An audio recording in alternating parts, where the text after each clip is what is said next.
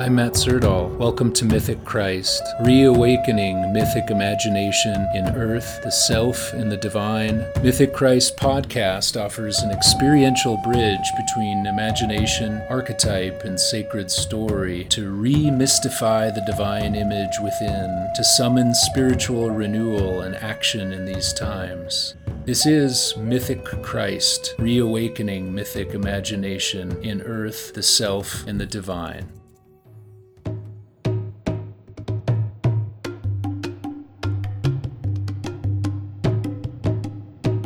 Hey everyone, this is Matt. Welcome to Mythic Christ. I want to give a quick shout out to our newest Patreon supporters, to Liz in the UK, to Lowry in Finland, and to Scott in the United States. Thank you for your support of this vision. It means an incredible amount, and I can't do it without Patreon supporters like you. If you are new to this space and it really resonates with you and you want to support the podcast, including all the work that goes into it and promoting the vision, please consider becoming a patron. It costs as little as $6 a month, and it really helps with the cost and all the time it takes in the studio, editing, and the purchase of books and all the study. If you appreciate the vision and want to support us, find out more at patreon.com/mythicchrist. That's Patreon, patreon.com/mythicchrist. All patrons get access to early release of episodes and a complimentary downloadable guided meditation practice. At higher tiers, patrons also get new unreleased content and bonus episodes, advanced downloadable practices, a complimentary mentoring session with me, and discounts on all upcoming online immersions, including our Awakening Mythic Imagination year-long program. The program is currently full, but there's a waiting list for next September 2023. So you get a whole lot of benefits, and it helps support me in offering this body of work into the world. Thank you so much for your support. If you would like more information about upcoming online mythic immersion programs or the 2023 Awakening Mythic Imagination Eco-Depth year-long program, please email me at matt.syrdal, SYRDAL, at mythicchrist.com. Thank you, and so we begin.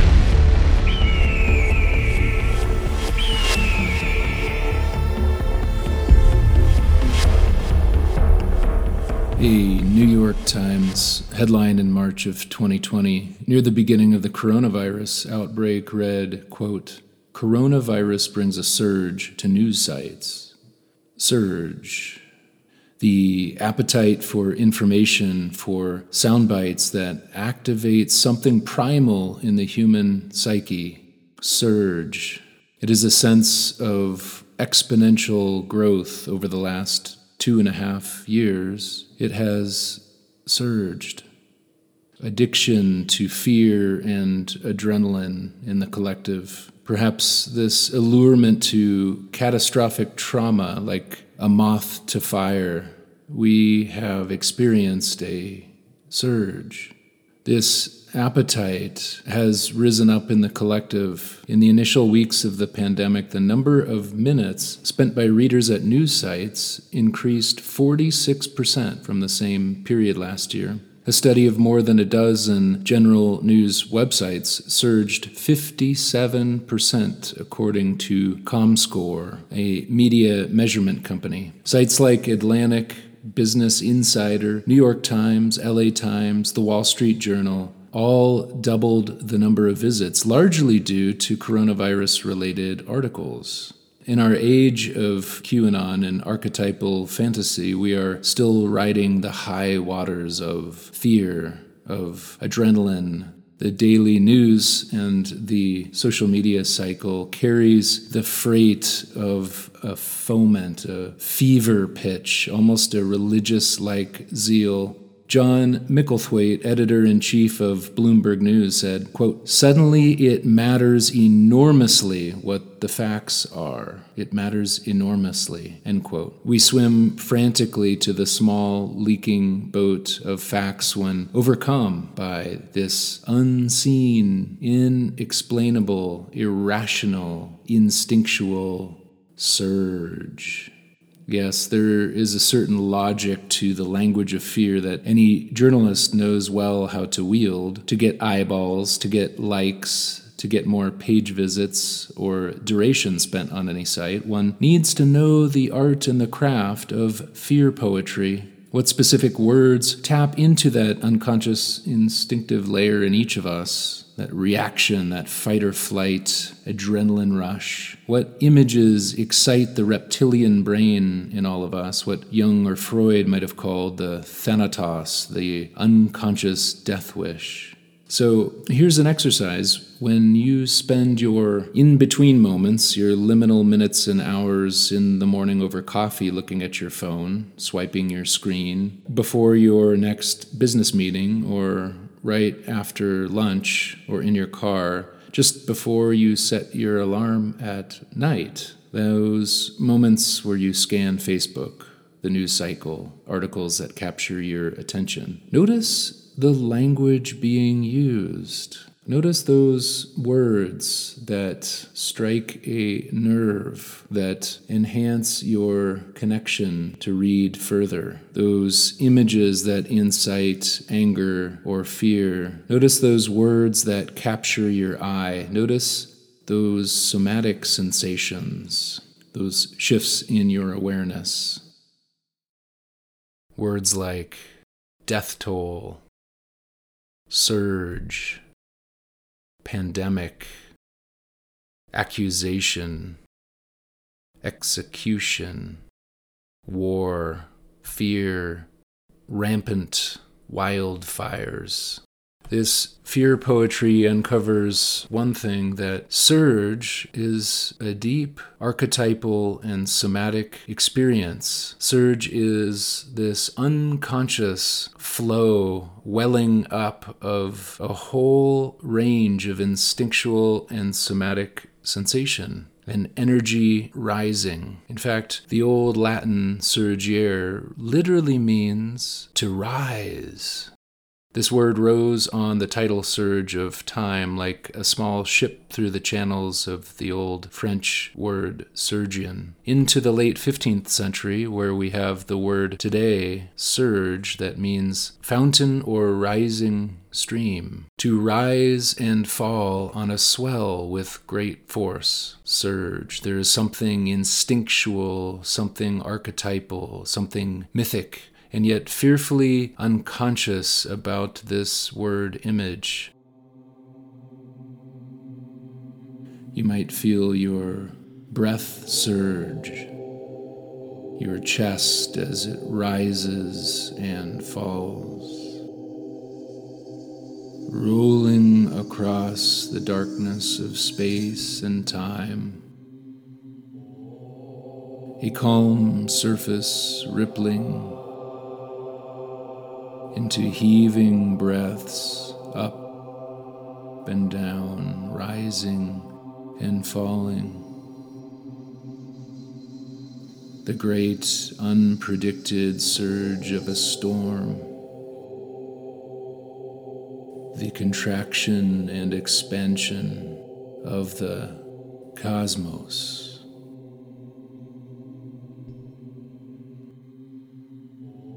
Rising and falling. You might imagine yourself adrift at sea, rising and riding the great swell of vast, chaotic waters, submitted to the mercy of tempest,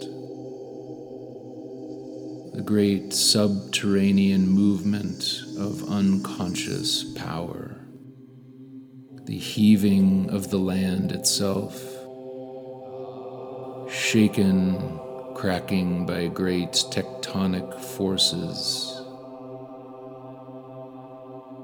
Sir, Sur is an old fragment, meaning that which is under, beneath, dark, unseen, unconscious. It is related to the prefix sub, meaning, quote, from below, moving up, quote, and also rego, which means to stretch. It's linked to this ancient Proto-Indo-European root of the word regent, which means to rule. So surge, in a sense, is that power reaching up from below, bubbling up like a fountain stream. Surge is the fear of what is below, that which is unknown, uncontrollable, a power that overwhelms the senses, the ego, the collective psyche of an entire people, resulting in a total loss of control, a possession by the irrational and the unconscious. Surge is also represented by the great creation myth and archetypal apocalyptic imagery of this primordial flood. Surge as an image speaks to the energy, the force of the archetype, a flooding of the unconscious by powers unseen but felt, feared, longed for. We're going to explore this archetype of the flood, one of the great primordial archetypes of the unconscious, the flood.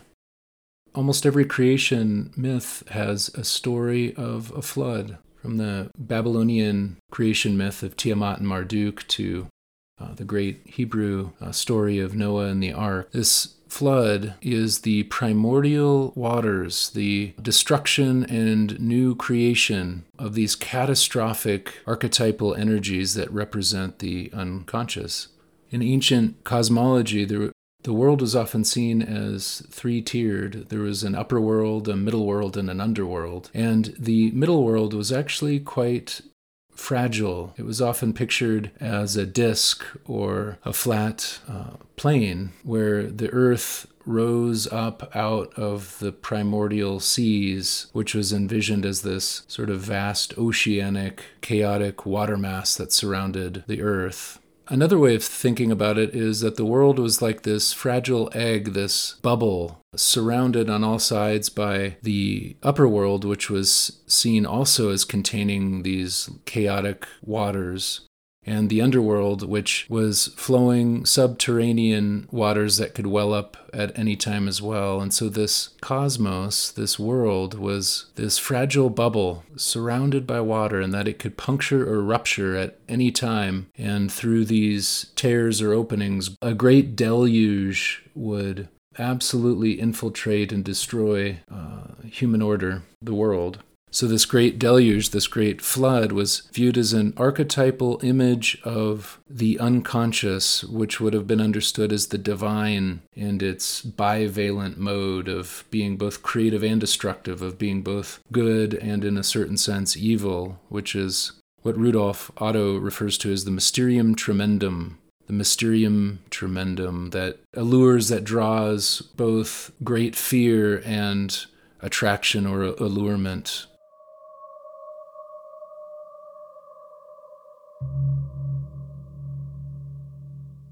Archetypes are the wild gods, the ancient goddesses, these unseen powers that govern the animate cosmos. The seasons and the virtuous cycle, fate and destiny. Archetypes are prehistoric, they're even pre-human. They're these patterns that live just above the layer of instinct, which makes them so hard to define. One definition would be that archetypes are psychic universals that manifest indirectly through images and ideas and behaviors. And instincts and archetypes form the contents of what Carl Jung discovered as the collective unconscious. In fact, Jung said that archetypes are the, quote, structural forms that underlie consciousness, end quote. To explain the nature of archetypes, Jung made an analogy of the way crystal is formed, that it begins in water in its liquid form before the crystals emerge. And the crystals will emerge with a recognizable form, a pattern every time, even though that pattern will be unique. It has recognizable structure, and that the potential is only manifested in visible form only under certain conditions. This concept of archetypes as these first forms, these patterns goes back to Plato and Aristotle. And for Plato, all phenomena require a pre-existing plan of some sort. This was his idea of these original ideas, which he got from the sense of primordial image. Every ancient religion and mythology also presupposes this spiritual or this mythic beginning in which a deity has in mind some thought that generates the cosmos. Platonic forms or divine forms, we can only presuppose their existence through the shadows that they cast in a certain sense. So part of the forms are phenomenologically accessible to human beings, part of the plan of creation, and they have a consistent and recognizable shape to them. And we're subject to these forces, these energies, these images, which are by definition beyond our conscious control or contrivance. And this is the territory of the psyche that's structured with these underlying patterns. And so when we speak of archetype, we're really speaking to this numinous, autonomous, chthonic, mysterious power, this terrain. We are truly speaking of deity, of the gods and the goddesses and their wild, formless, unknowable surge. And we've sanitized these great powers, these great energies with theological language and spiritual abstraction. We've even psychologized or internalized them from their instinctive animate roots in the cosmic powers that surge and swirl through all bodies, that create and destroy, that will, in a certain sense, to be incarnated, to be infleshed, embodied, completed, contained through these channels of experience, of phenomena, of consciousness. We have domesticated the archetypes.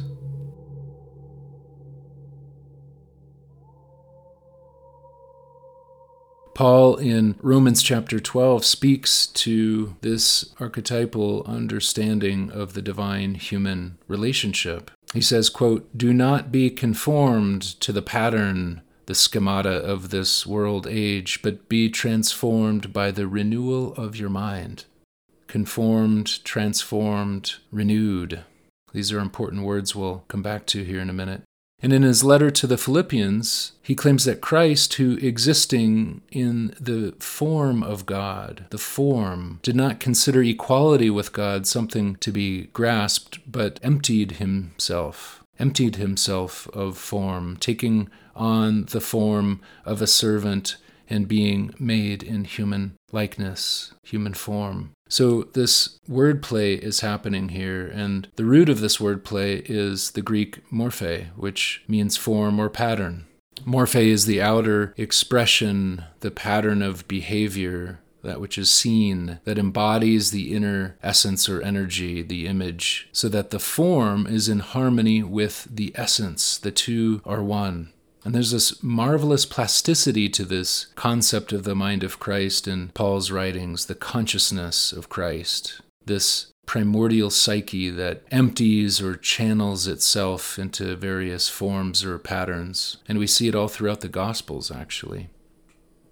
Jung, in his own right, underwent an evolution in his understanding of the archetypes. As early as 1912, he called the archetype a primordial image, and in 1917, just 5 years later, he referred to it as the superpersonal unconscious. In fact, it wasn't until 1919 when the word archetype first appears, with his designation, the archetypes of apperception. And in 1934, the more mature Jung developed the phrase archetypes of the collective unconscious, which we have today.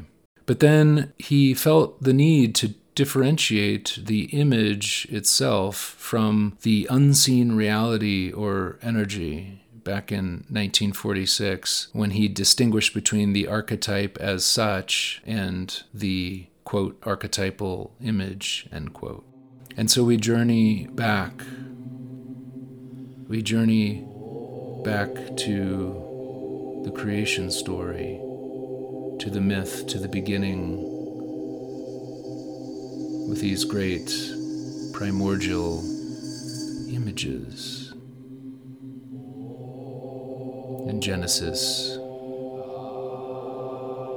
chapter 1, verse 26, Elohim says, "Let us make humankind in our image, according to our likeness or form."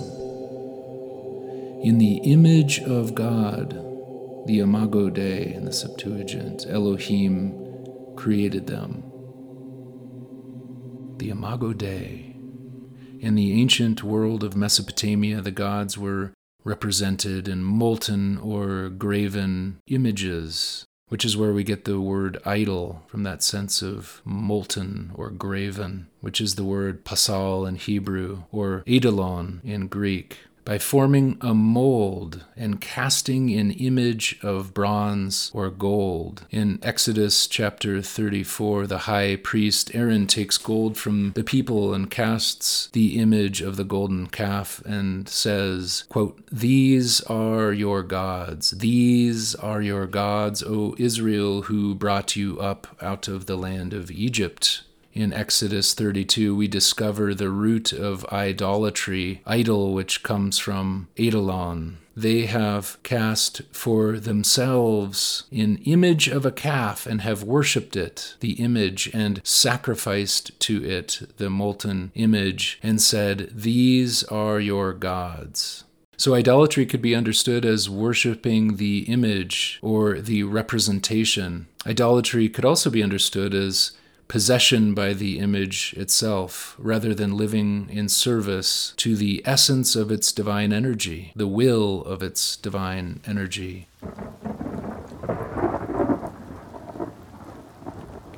So the taboo against idolatry all the way back in the Torah is quite different, actually, than totemism, which we won't get into here. But to say that in Jungian terms, true worship might be seen as right relationship to the archetypes, to the gods and goddesses, rather than idolatry, which could be seen as a kind of distortion into psychic inflation or possession or a complex of sorts. So the question is, what is our relationship to these archetypal energies?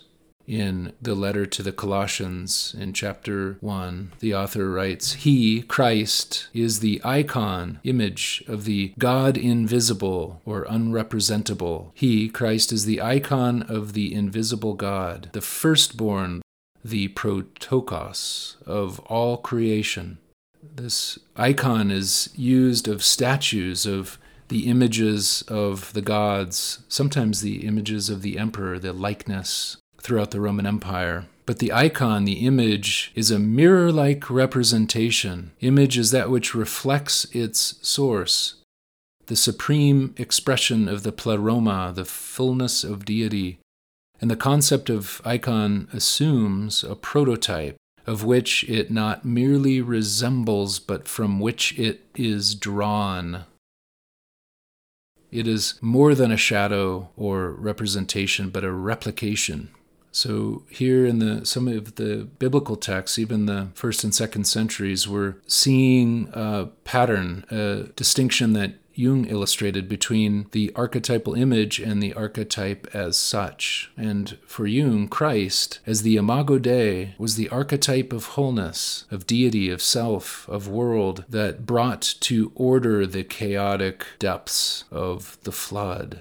In the Christian mythos, then, Jung recognized a deep pattern behind life to stand against the existential chaos, the surge of primordial waters. So this creation myth image of order and chaos is precisely the realm of unconscious instinct emerging in the form of archetype.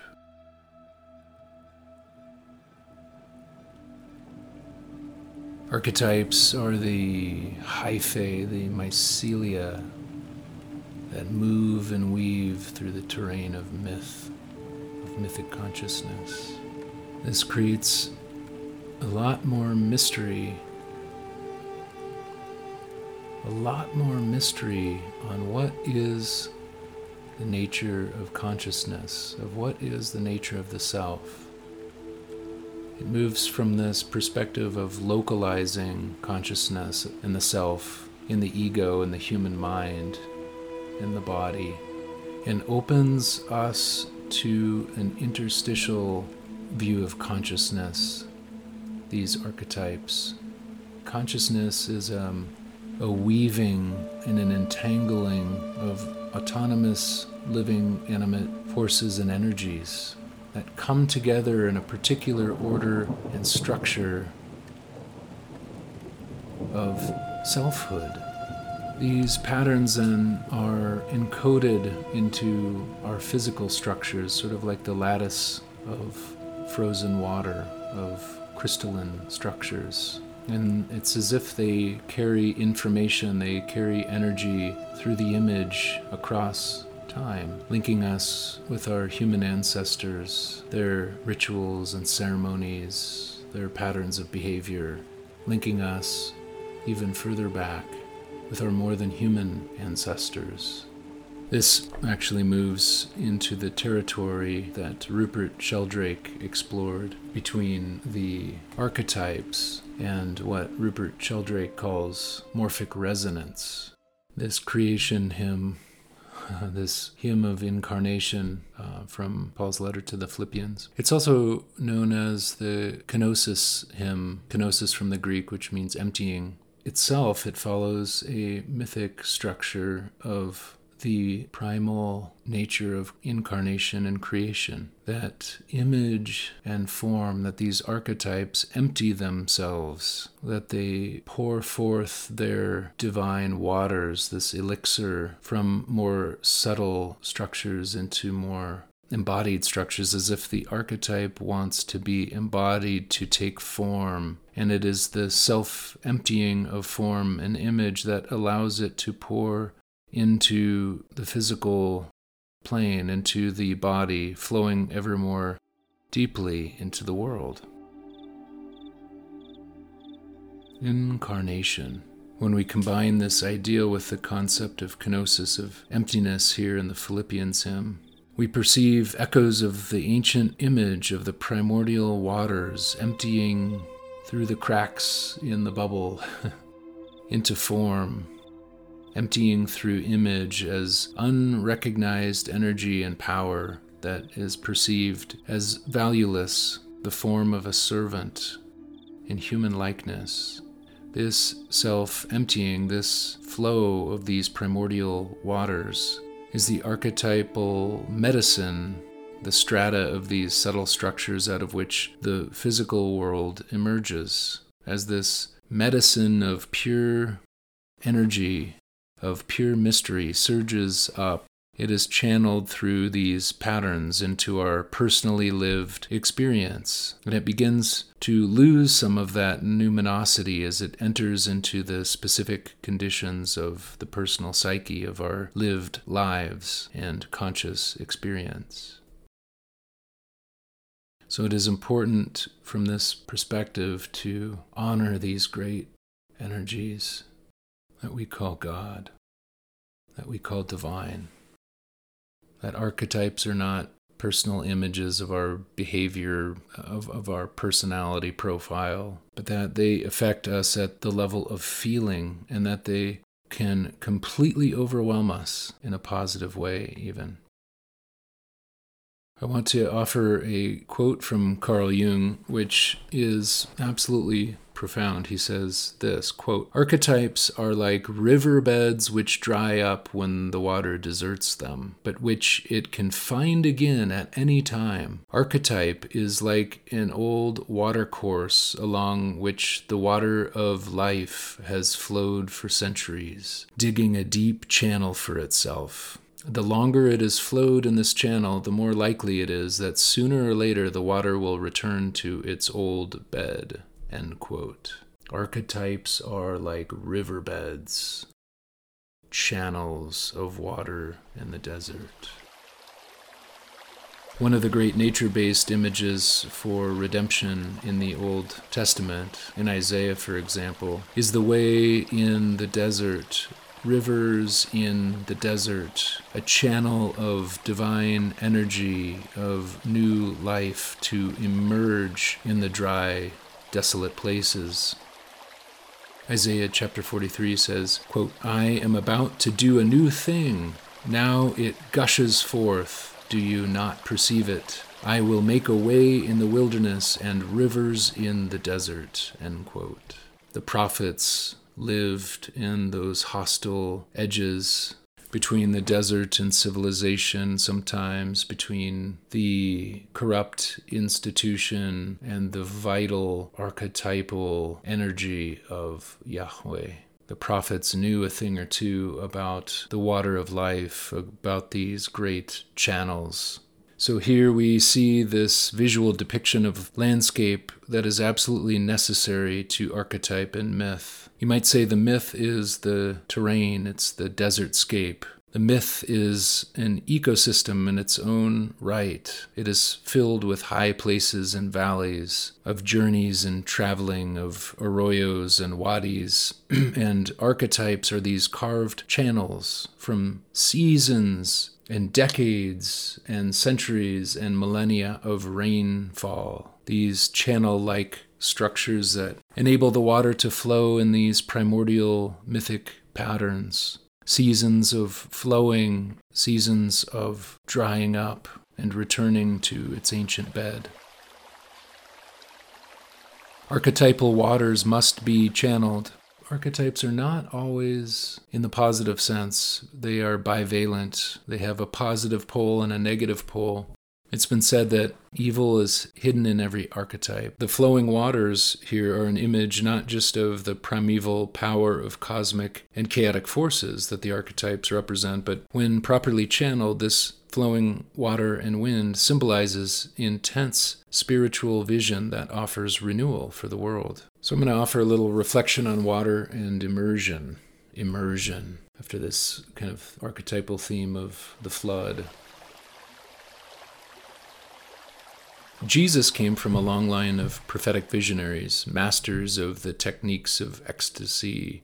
John the Baptist found a channel into the mysteries of the divine through meditation. This ancient rabbinic tradition focused on the imagery from Ezekiel chapter 1 and became the symbolic center for Jewish mysticism called the chariot or the Merkaba tradition, the throne, the divine throne. Ezekiel's vision of the chariot was accompanied by the sound of roaring waters surging with the energy of the primordial beginning.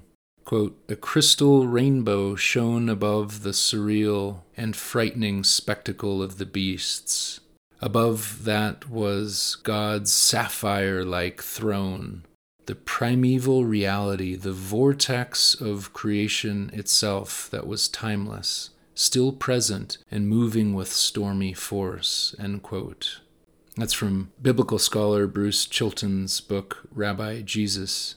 God's Spirit was flowing from the chariot throughout all of creation, imaged as a divine wind or ruach in the Hebrew and Aramaic. It was, quote, palpable to Israel in the roaring waters of heaven that surrounded the chariot, as well as in the living waters of the Jordan River. Water was moving and alive. It cleansed and purified the land and its people, end quote. For Chilton, the Spirit was the link between the chariot and the kingdom, the one power that descended on Jesus through the tear in heaven's veil. Jesus' ecstatic visionary experience was not serene. We often think of visionary states of meditation as, this sense of equanimity or transcendent peace. But not so here. It was a vision of the heavens violently splitting open, the very membrane of the cosmos torn, rolled up like a scroll, and that power flooding down upon him in the form of a dove. This vision, this visionary state, was a sense of, quote, cosmological disruption and potential for transformation, end quote. You see, ancient Jewish cosmology viewed the firmament as the first protective shell, in a certain sense, a hard and watertight dome that protected the earth, which was viewed as transitory and fragile. And any rupture in this bubble holds the potential for chaos and total destruction, as in the great flood pouring down through the windows of heaven and sweeping away the earth. This fragile bubble could be crushed by the overwhelming forces surrounding it, not just the primordial waters, but a panoply, a spectrum of powers that shape Hebrew cosmology. Beyond the firmament, centered directly above the temple in Jerusalem, was a terrifying realm of God's court, assembly of divinities. Seraphim guarded the throne. These weren't like the little naked cherubs with golden wings that fly in a bright blue sky. These seraphim were actually great fiery serpents covered in wings that thundered praise before the Holy One. You might imagine a kaleidoscopic vision, a entheogenic experience of tens of thousands of deities, angels, spirits that serve the one throne. The throne was the ineffable presence, the great archetype at the center of all things. The Hebrew is tzavaot, which means hosts or multitudes or armies. So here Bruce Chilton refers to it as a, quote, pantheon of fearsome, irresistible might, end quote. Pantheon, roaring waters, sapphire throne. Multitudes upon multitudes of spiritual entities, fierce powers, surging energies, visionary potentialities for which the conscious self has no language. Like that moment as a child, you too first stood in the vast darkness, a forest meadow at night, or stood by a mountain lake, away from the white noise of human machines. That flat, sprawling sea of artificial lights, the low, offline brainwaves of half-asleep humans, laying entranced by the hundreds of thousands of glowing TV screens, peering through the hundreds of thousands of glowing, rectangular windows. The moment you looked up and saw, and it saw you, the firmament, that spray of divine eyes,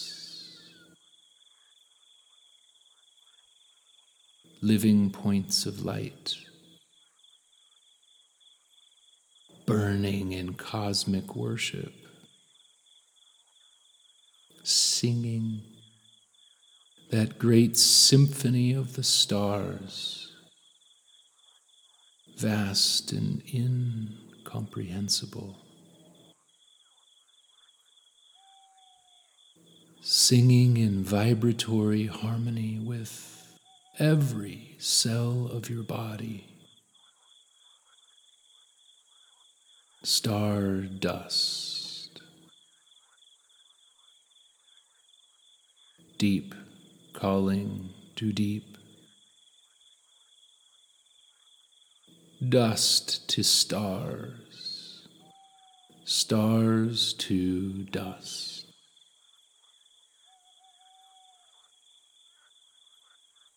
the surging feeling in that very moment. Thou art. I am. Rising and falling. Cosmos. Self. Divine.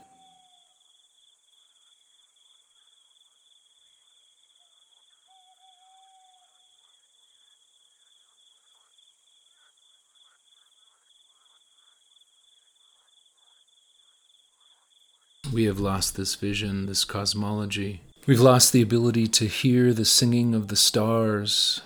Even the monotheism of Judaism and Christianity were still rooted in this pulsing array, this surging and animate vision of chaos and order, of transcendence and inscendence. Yes, the picture of the world here is painted as entheogenic. It is as elaborate as the Olympian court of Zeus and East Indian cosmology. Chilton writes, quote, "For Jesus, God's Spirit was not just emanation and energy and transcended the philosophical ideas of divine intelligence and voice. It was a force so potent that it could take any shape it liked. The sun and the moon were dragged across the firmament by God's Spirit in the form of a host of angels. And at each thin spot in the firmament there was an angel, guarding the potential breach or portal into the pantheon. These thin spots were stars, the divine protection Jesus and other Jews of his time saw when they looked into the sky at night." End quote. Theophany is a revelation of the primordial waters of the God image. Whether we understand it in the cultural context of the chariot or the throne, the Merkaba tradition, or some other expression of deity, religious revelation and ecstatic visionary experience are surprisingly diverse. Between schools of priestesses and prophets and shamans and seers, codified through very different semantic lenses of imagery in various religions and cultures. These images and symbols reveal the non-dual, held in a diversity of opposites in the archetype. They reveal the wildness and the autonomy of these primeval powers, the potential for creation and destruction, for chaos as well as order. What Jung understood to be the content of the collective unconscious, what we call God.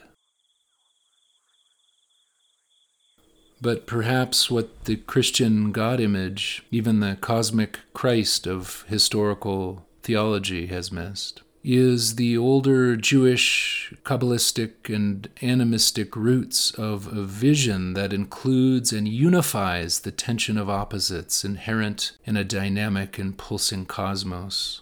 Our theology has neglected the prehistoric and chthonic strata in the depths of this God image, where we are no longer just speaking of human-like metaphors and images, but primordial elemental forces of water, wind, fire, and earth, where we begin to see reflected in the God image the deep crystalline structure, patterned in minerals, erupting in the greening life of plants, the pure, clean instinct of animals, the self-reflexive consciousness of human beings, the ritual memory of our ancestors, the transcendent vision of angels, all contained, all dissolved, all united in the pleroma, the great pulsing center of divine resplendence.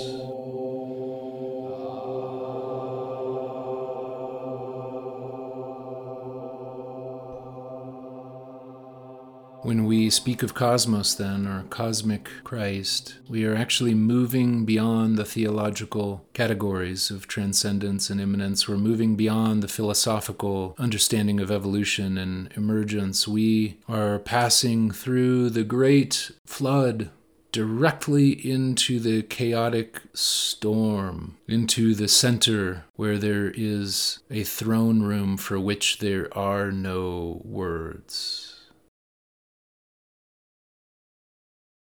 Paul speaks of his own passage through the veil in his seminal ecstatic visionary journey, a revelation of which he crossed over into the third heaven and was caught up into paradise, where he, quote, heard things that are not to be told, that no mortal is permitted to repeat, end quote. Jesus perceives these heavens torn open, ruptured in the midst of his vision. He believed that the panoply of spiritual power surrounding God was pouring, was surging through the tear into the world, but the Spirit didn't appear as a mighty celestial being, a seraph, but as a bird, descending, hovering over him and alighting as it once had brooded over the primordial waters of creation in the beginning. Chilton writes, quote, we can imagine how Jesus would have prepared himself repeatedly to receive God's Spirit as he stood naked on the banks of the Jordan or by a pool in one of its feeder streams, end quote. This cosmic and elemental spirit flooding down into earth through a dove, a bridge between the realms of heaven and earth, a river between masculine and feminine, dark and light, sun and moon, joined in the babbling eddies and swirling currents of the river that claimed his own flesh, his body.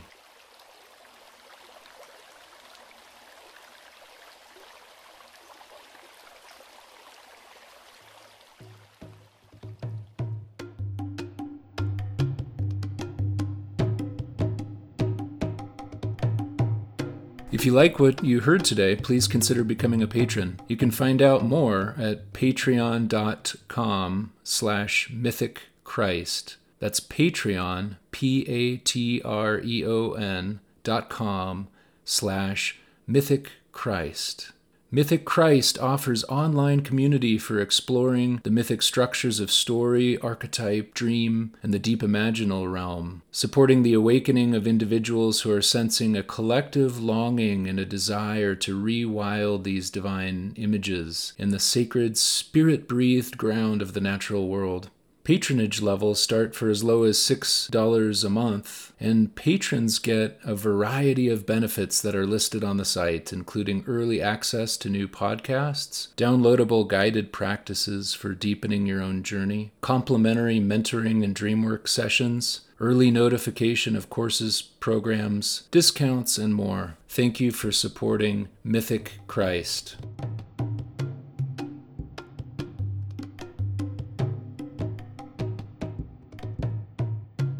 This episode references several books, articles, links, movies, and more, which you can check out in the show notes of this podcast episode.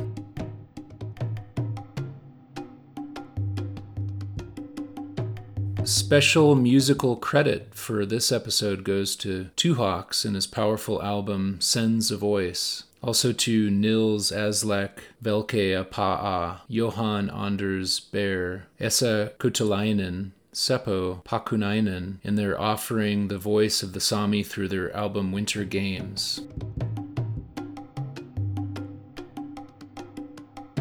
Hope you enjoyed today's episode, and until next time, may you be open to the presence of mystery, the unfolding of the great dream that has dreamt you, determined to live the one line of poetry that is yours to live. Amen and Awen. May it be so.